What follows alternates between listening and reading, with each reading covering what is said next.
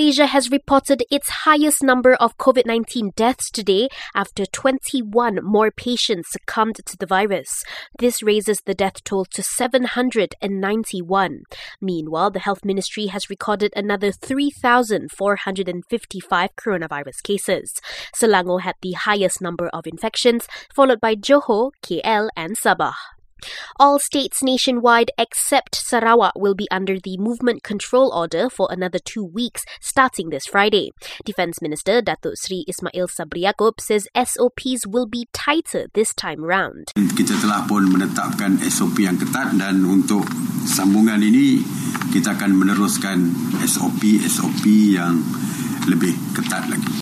Meanwhile, interstate travel is still banned during the MCO, which will likely affect those looking to balik kampung for the upcoming Chinese New Year celebration. Datuk Seri Ismail adds that SOPs for the celebration will be announced soon. On another note, Datuk Seri Ismail says 2 villages in Perak will be placed under an enhanced MCO from midnight tonight due to a rise in coronavirus infections.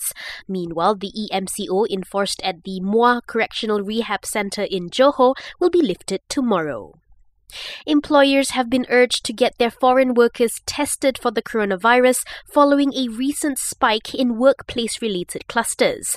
The HR Ministry says bosses who fail to do so by the end of the month are at risk of having their workers' temporary employment visit passes not renewed.